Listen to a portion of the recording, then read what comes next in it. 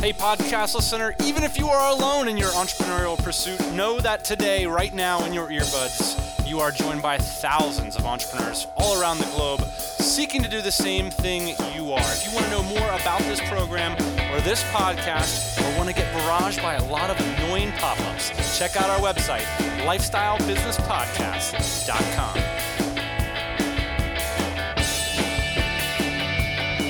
Yeah, buddy, it's Thursday morning. That means it's time for another LBP, where we believe building a business.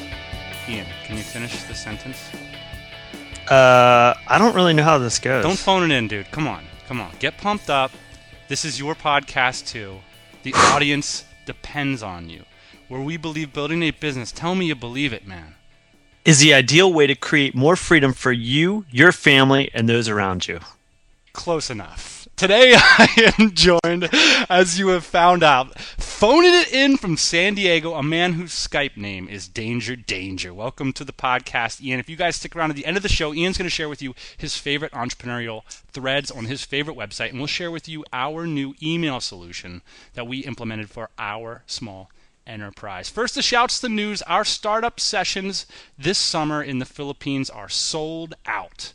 Thank you so much for everybody who got on the early action list, and I am simultaneously pumped up and terrified. I want to deliver for everybody, so we're going to be working really hard on that this week. Isn't that fantastic, Ian? Yeah, okay, I think I figured out what word I forgot. I think I forgot opportunity. Thank you. Right? Where's the applause effect? Freedom and opportunity. That's right. Yeah, startup sessions are sold out. We're headed to the Philippines for about 2 months in the middle of the summer. And I'm scared, just like you, but also excited. Can't wait to see what happens. Speaking of the Philippines, I've been traveling here doing some business for the past week. Next week, I'm really excited to go to Singapore. Me and you are very bullish about Singapore, and we're actually looking into some business opportunities there. So if any LBP listeners hanging out in Singapore, do drop me a line. I'll be there on the 25th, looking to talk to you about you and your fine city-state. We got a lot of emails this week. One from Frank that says, the LBP is my favorite podcast by far. I currently work for a consulting company that allows me to work remotely and full-time, but Frank's looking to take it to the next level. He thinks you, my friend, are a breath of fresh air. Thanks, Frank. Appreciate that. I like Frank. Paul Denny says, I just want to encourage both of you guys to keep up the great work. Paul is a lawyer and listens to us as he drives from courthouse to courthouse on the fantastic California highways. Paul, I can totally relate to reaching out to podcasts to pass the time on those beautiful California highways. And I love it how more lawyers are writing us because we are going to need that help soon. I can feel it, buddy. It's nipping at our heels. I'm sure of it. And Paul did mention that he's a defense attorney, so I definitely have earmarked your services for Ian in the future, Paul. Yeah, actually, we somebody threatened to sue us last week, so that was pretty cool. He was a lawyer. Yeah. If you haven't been threatened to be sued, maybe you're not doing something right. Exactly. Merrick, I think you say Merrick from yesmad.com says, the LBP is can you guess which number in the pantheon of podcasts in the whole wide world, which number do you think we are? Oh, so he did a list, right? He did a list, yeah. Well, I know where we should be. I don't think we ended up there, though. Number 2. Number 2. That's pretty good, actually. I'm impressed. Yeah. I don't think we've ever made it to number 2 yet. And this is our 99th podcast. Did you know that? No, I did not know that. So anyway, we got 99 podcasts. Thank you, Mirik. I really appreciate the shout. We got 3 new iTunes reviews, all 5 stars. That's insane. A fun mix of business tips and tricks. Thank you, JB111XX. Become a baller. Listen to this podcast. 5 stars. Thank you so much, Mike. Mike says that we are mental fertilizer. I know what fertilizer usually is. I don't know. Okay. Mike, it's not the first time I've been called shit for brains. Thank you for listening to the podcast. And the Panama Kid says, thank God it's Thursday. Booyah! Well, speaking of stars, Ian, I'm going to bring you a little bit of bad company. I know you're sitting there in your jeans and your tank top, but you're drinking a Michelob. It's time to bring back the 70s today in the meat and potatoes. We are going to talk about the 5 points to the shooting star mindset. Why do some people succeed fast and others struggle for decades? I'll tell you why I'm thinking about this, Ian. It's 2 reasons. Simultaneously, two groups of people are rising fast in my life. I got one group of people who are just in the fast lane, and when you meet these people, you just know they're going to be successful, even if they got no money, or they've got no college education, or they've got no friends. You just look to them and you're like, man, they're going to really make it happen. And then I got a whole nother group of people that maybe they're asking me questions via email, or I meet them at dinner or something, and it looks like they're struggling. And they're having a really hard time figuring out how to turn their dreams into reality, or just make a few extra bucks, or get a business off the ground. And, it's tough, Ian, but I really do believe that both of these people have access to Google. Yes. It's not particularly hard. Like, Ian, is it hard to get $5,000 or $10,000 in startup funding to start an online business? I don't think so. No, go to Kickstarter.com. I see plenty of fools on there every day getting money. Is it hard to figure out how to get a website to rank in Google? No. Is it hard to put up a WordPress install on a Bluehost site? Is it hard to write a 5,000 word sales letter? These things are not rocket science. And I think what you're leading here, though, and don't let me cut you off totally, but I think a lot of times people are their worst enemies. That's their own worst enemies. All the information's there. You just got to pick yourself up. And Ian, as much as we always give the disclaimer when we talk about mindset, I asked you before the podcast, and I said, Ian, what percentage of the time when people are failing do you think it's something about their personality that is holding them back? And you gave me the number of 95% of the time. Oh my gosh. Yeah, it's high, but I really believe that. I think most of the situations that people get themselves into when they're failing, it's because of the way that they've probably set themselves up. Yes. And you don't, when you're failing, you don't think back and think necessarily, oh, these are all the steps that led up to me failing. It's like, well, this is what happened yesterday and now I'm failing. But most times it was a sequence of events that started from bad decisions or bad judgments or bad ideas in the beginning. So what we want to do is maybe change the sequence of events for some people and get people started in a fresh direction. And so we're going to share the 5 points of the shooting star mindset plus 1 bonus. And these are just things that we see working and consistently showing up in people that are on the fast track. And I really want to get good at this. I'm curious about your thoughts in the audience as well, because one of our big goals this summer is to make sure that we can inspire our startup classes to have these mindsets, because I don't want to have the same conversations over and over every week. I want to put people on a new path towards getting it done. Number 1, people in the fast track take extraordinary care and attention to their craft. I have so many people who maybe write me an email telling me that they want to teach people about something. This is very common because everybody on the internet says you should teach people about something. And, I'll give you one example. It's very common for copywriters. Copywriters always want to sell people how to teach copywriting.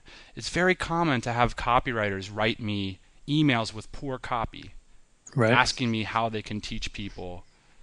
And this is the slow track, as if the fast track, because I think there's an issue of care. And we talk about this when we talk about business strategy. It's the care in your product, that your product is the best. But there's a correlate for mindset, which is to care that your skill set is the best.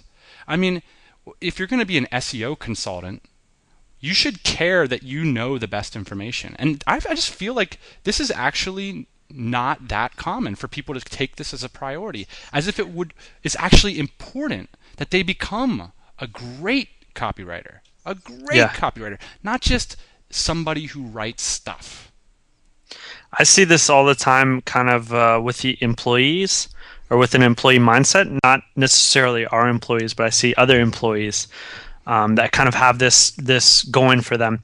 And it's that they don't care enough. That's why they're stuck in a job. That's why they're working for somebody else.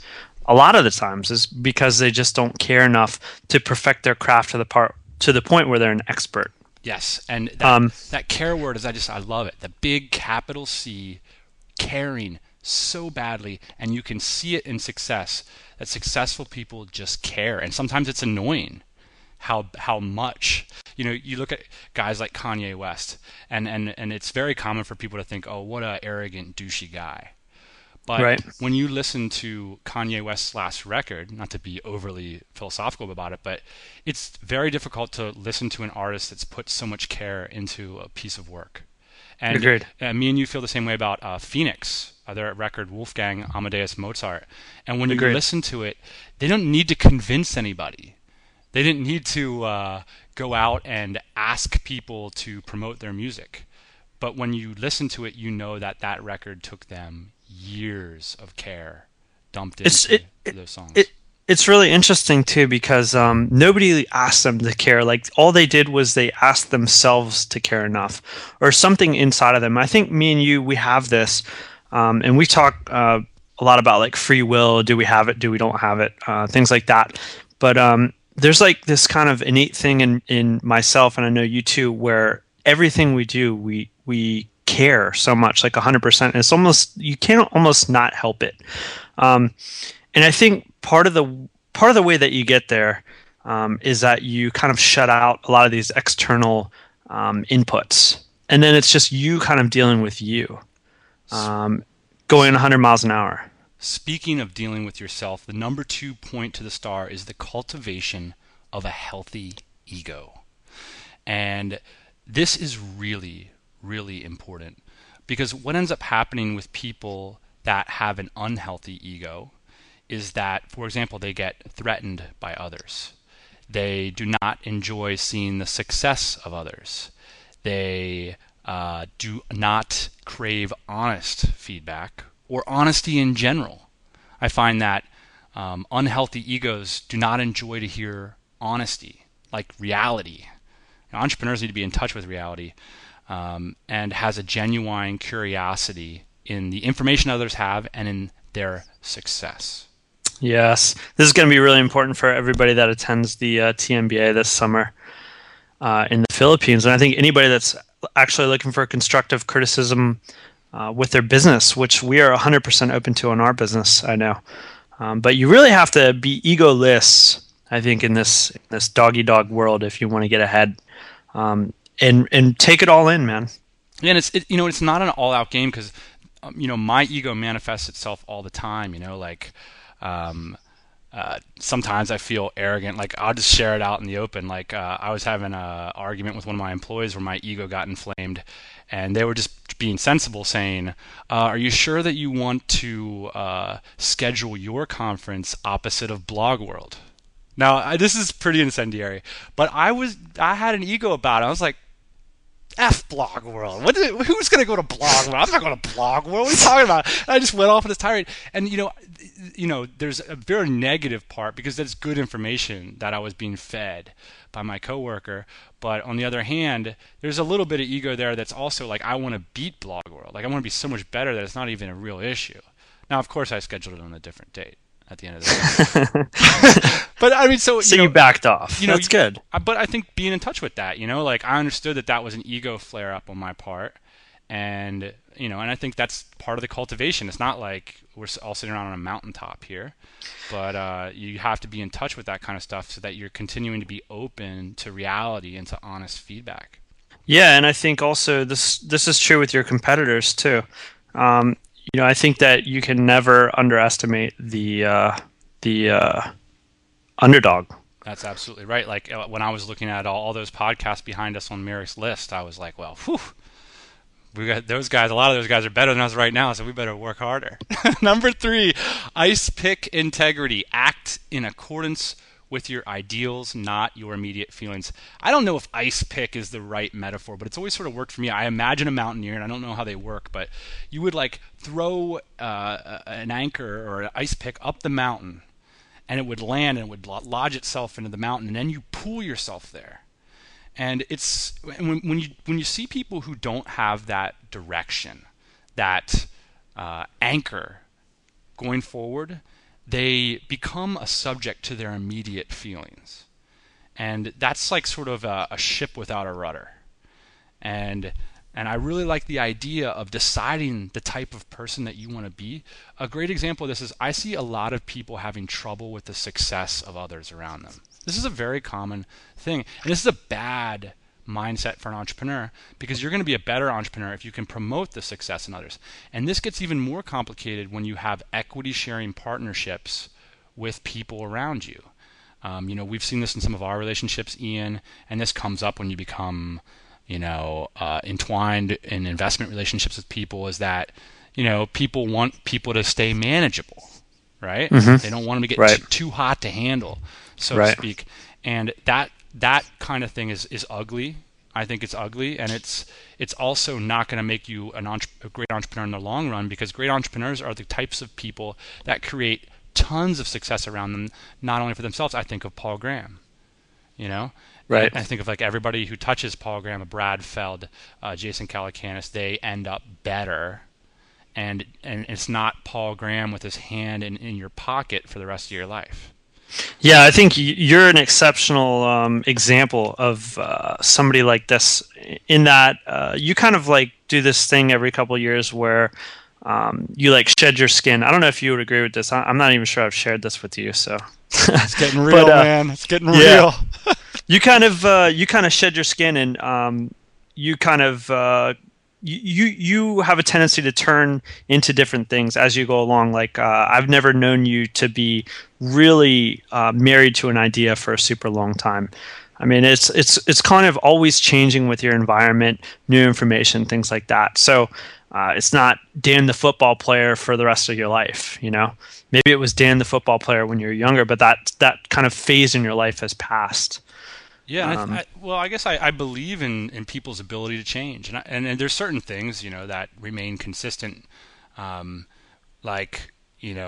I've always wanted to be the best at my job. I remember working in a record store when I was a kid, and I was so precociously annoying that they almost fired me because I was trying to rearrange the whole store. And then I worked for a warehouse, and I was trying to rearrange the whole warehouse, and I worked for a restaurant and tried to rewrite the menu, and you know what I mean? So there's certain things that stay the same, but you're right. I mean, I think you see things that you want to participate in, and you got to throw that anchor out and pull yourself there. And I think that's a real advantage that you have, is that you can kind of reinvent yourself. So, you don't have to say like 20 years from now I want to do something. I mean, I think you, in a lot of ways, you lead your life 2 years at a time, 3 years at a time kind of thing. So you'll throw your anchor out, and then you'll pull yourself in for the next 2 years. Whereas, most people might be kind of scared to throw their anchor out because maybe they're shooting for 10 or 20 or 30 years. And then it's like, wow, this is a long road, or this is going to be like a huge fall down if I don't make it there. Well, you're bringing in this whole new element to it, this global, like this really broad view. Because I was thinking more locally, like, the way Aristotle talked about like cultivating yourself, like what you do every day, the actions that you take end up molding your soul. So if you tell yourself that you're not going to allow yourself to be jealous, and instead you go do something generous, every time you feel that jealous pang, right? Let's say, somebody makes a whole bunch of money and you're jealous. Every time that happens, you go be generous to them. You go do something for them. That's it. You just do something for them. And eventually, I promise you, you will not be jealous anymore. That goes away. That's amazing. Now, I think what you're talking about with me is sort of a different thing, which is one of the events that happened in our relationship is that, and this might be sort of interesting to the audience, is that I used to be the hardcore business guy. Like, I was the hard ass and you were the artist. Do you remember this? At the beginning of our relationship. Oh, I remember. That was me and you. You were the designer. I remember at the time you wore cool T-shirts. That's something I haven't revealed to the audience. You carried around Moleskine notebooks, which occasionally you still do. And you thought about these grandiose visions for these huge, massive industries. And I was putting your face into the spreadsheet and just nodding my head like, who is this designer guy? Right. And now all of a sudden I am I have a writers mastermind group, and Tables have kind of turned, buddy. the tables have turned, and so yeah, absolutely, that's cool stuff. I mean, a part of it is just stuff happens so fast in this lifestyle. One more point on this jealousy thing too. I think once you know, a lot of times I think we get jealous is because we don't understand how somebody got so much money or so much of something. And so you look at somebody and you're like, wow, I'm really jealous that person has all that money. But I think one of the reasons we get jealous isn't actually a real reason. A lot of us don't even want what other people have. Maybe I don't want a bunch of money. Maybe I don't want a bunch of cool cars. And once you really start to drill down in your own head about what you want for yourself in your life, I think you can probably find out that you're not jealous of a lot of things that you thought you might have been jealous about in the past. Well, this is such an interesting topic to me because the problem with jealousy is that it puts up a wall between you and that success. Whereas what you want to do is you want to join it. Like it's like you see that and it's like, whoa, that guy just drove by in a Ferrari. Like you want to run after him. You don't want to think, oh, that jerk just drove by in a Ferrari. And so I think if you can find ways to eliminate jealousy, and I do think that it's possible, and I do see it a lot, actually. I can't remember the last time you got jealous of somebody, Ian. And I don't know, I imagine that wasn't the way you were when you were 16 years old. Very true, very true. Actually, I probably told this story before. Make it real quick, but just looking at people when I first moved to California, my age, and like brand new cars, and I just thought, like, wow, how did they get a brand new car and I'm driving this? You know. Part of it is you got to do your work, you know, and it's like your work has nothing to do with that guy's Ferrari. Number 4, self-effacing delivery of value to others. And you know, Ian, there's actually like a whole philosophy around the idea of gifts. And is it, you know, how do you really give somebody a true gift? Because what most people do is when they do something for somebody is they start to like get out the tally sheet. It's like, well, I've done 4 things for that guy now, and I've done 5 things for that, and I've done 6 things for that guy now, and you're just waiting for your payoff. And I think that lacks an integrity to me. I mean, I think you should want to deliver value to others through your work, and to never see return. I think that's it's interesting. It's really interesting. I think when I was younger, I probably had a lot of relationships like that in my life. I can't really think of one right now that I actually have a tally sheet going for. Yeah. And so that's a huge shift for me personally.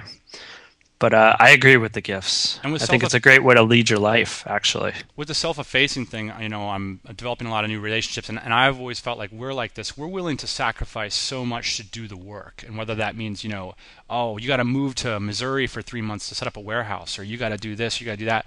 You would never moan about that. You would think that's an opportunity to do the work at the next level, and that's self-effacing. I'm not thinking about how comfortable my bed's going to be when I get there. I'm thinking about this is a great opportunity to do interesting work, and it's just a different set of values I think that these people in the fast lane cultivate. And finally, number 5, and we talk about this a lot, Ian, it's long ball. And I think a lot about this point that we talked about a couple episodes back, where it's like, don't work with assholes. It's an all-time premium high to work with friends, because businesses are so flexible nowadays. They move so fast that if you don't enjoy being around people, you can't fake it for 3 or 4 years. Right. And so part of you know, doing great business is about having open channels of communication and working really well together, and that's thinking long ball. And people are just looking for such quick payoffs. You know, I did this for you, or I did that for you. When's my payoff? You know, it's amazing. Yeah, I don't want to get into the examples. I'm going to sound like a crab, but I just, you know, you can't just send somebody a tweet and expect that they're just going to drop everything and give you a bunch of money. Right. And that's just agreed.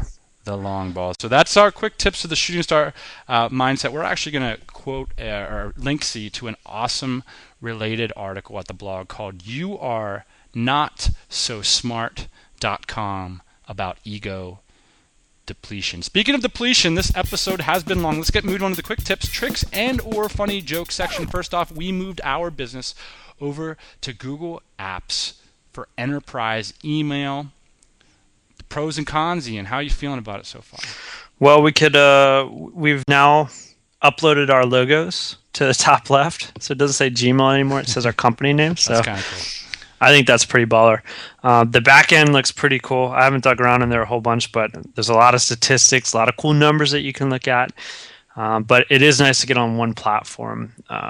So the biggest pros for us have been you can have one master account from which you can manage all of your employees' email.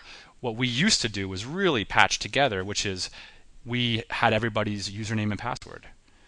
Yeah, by the way, we're like a couple years late to the table on this one. Yeah, this is real late, and so now we have the master admin thing. We can go in, we can make sure everything's up to snuff and code. We can see when people logged in last. That could potentially be useful, although we're not that draconian. The biggest pro for us has been email uptime, because when we would change servers and hosts for stuff, we'd sort of muck up people's outbound emails, and then it would be like 3 days later, and somebody would be like, "Wait a second, I'm not getting emails from like this one domain anymore." Right. And that and we had like a bunch of domains, so yeah, that could cost us money. So anyway, biting the bullet, Google Apps, there are some cons, which is why we didn't bite the bullet. It takes a while. It takes a little while to set up, and you kind of have to migrate all your settings and contacts, and like some of your archive mail doesn't get switched over, and so there are downsides. So that's, I think, what took us so long. But I'm really glad we did it. So yeah. Google Apps for Enterprise, it's free or basically cheap as it can be. Can't beat it. And finally, you got going to have some linksies to some pretty cool Reddit success stories. Any insights on this? I hope we can dig these up. I think somebody just started one this week. It was like IAMA on Reddit, and it was about business. And they started a cleaning company, and then other people kind of jumped on the bandwagon. So there was a guy today that did an IAMA, and he was an e-commerce guy, and I think he does like $100,000, maybe $1 million a year, something. Yeah, I think it was $1 million a year. I think he's doing like $100,000 a month. So really, really interesting stuff out there. I actually wonder who that guy is. I wonder if we know that guy. We might know, but it wasn't you. We might know that guy. It wasn't you, though. No, it wasn't me. Because at the beginning I thought it might be you. I was like, what is he doing, man? He didn't even run this by me. No, it wasn't me. But I think even more interesting than the e-commerce guy was the guy that went from he went from having a job to quitting a job, I think in something like 4 months. And basically what he did was he set up a cleaning company. And cleaning companies are interesting, and I encourage anybody that's interested in running a local business to kind of check this out, because it seems pretty cool. Because cleaning companies are so fragmented. Like right now, I'm looking at my apartment. My maid quit several months ago, and I haven't replaced her because it's a little bit difficult. I mean, I'm like staring at a business card that I got on my windshield. I'm looking at Craigslist. I'm looking online. There's no one place to go for this stuff. So I think that's why it's a real opportunity. So the lesson is just focus on these high quality problems that guys like you. I cannot replace my maid. You would not believe how difficult this stuff is. All right, Ian. Well, you are my shooting star. I'll play you out with the chorus. Thank you so much for just giving us a little bit of your time this week. I know you're just... Thanks, buddy. Talk to you next week. Booyah.